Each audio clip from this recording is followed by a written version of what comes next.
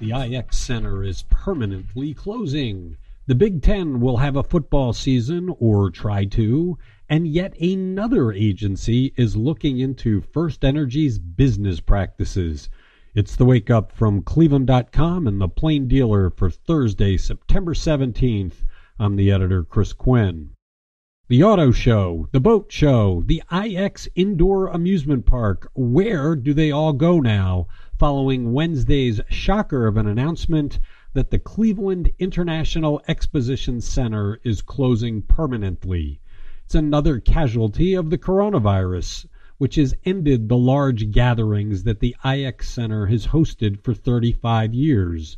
The 2.2 million square foot event center is owned by the city of Cleveland and leased to the IX Center Corporation, which welcomed as many as 2 million visitors a year for events.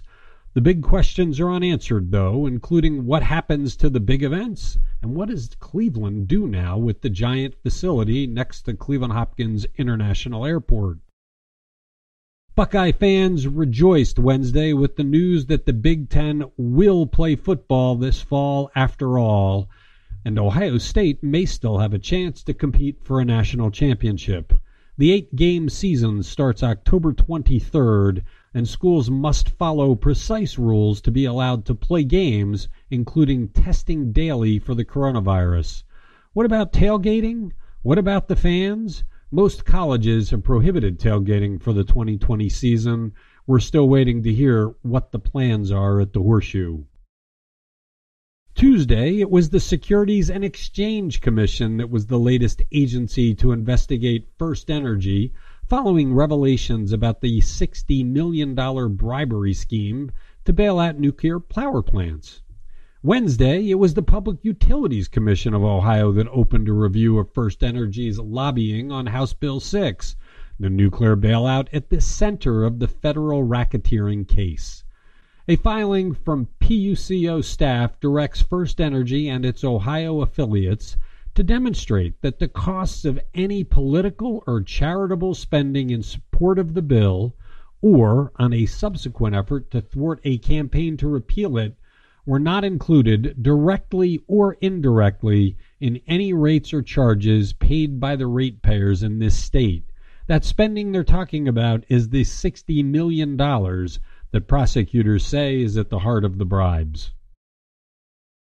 The Cuyahoga County Board of Health, which has refused for weeks to identify schools and school districts with coronavirus cases, has gone public with guidance on school districts reopening their buildings based on the state's coronavirus alert system. The plan suggests a return to hybrid learning, partly in school, partly at home, when the county remains in orange alert status for 4 weeks and test positivity is less than 5%.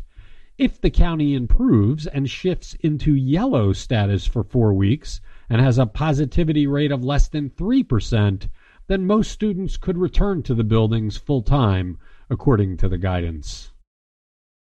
The coronavirus is hitting Cuyahoga County's arts and cultural sector hard and could put some organizations out of business. Cuyahoga Arts and Culture data show that from March to June, the 65 recipients of taxpayer-subsidized CAC support had to lay off, furlough, or reduce hours for more than 2,500 full and part-time employees and contractors. The number equates to 30% of the 8,250 workers employed by the 65 organizations in 2019. Income lost by those workers as a result totaled $8.1 million. Thanks for listening to the Wake Up from Cleveland.com and the Plain Dealer. We'll be back to wrap up a busy week of news Friday.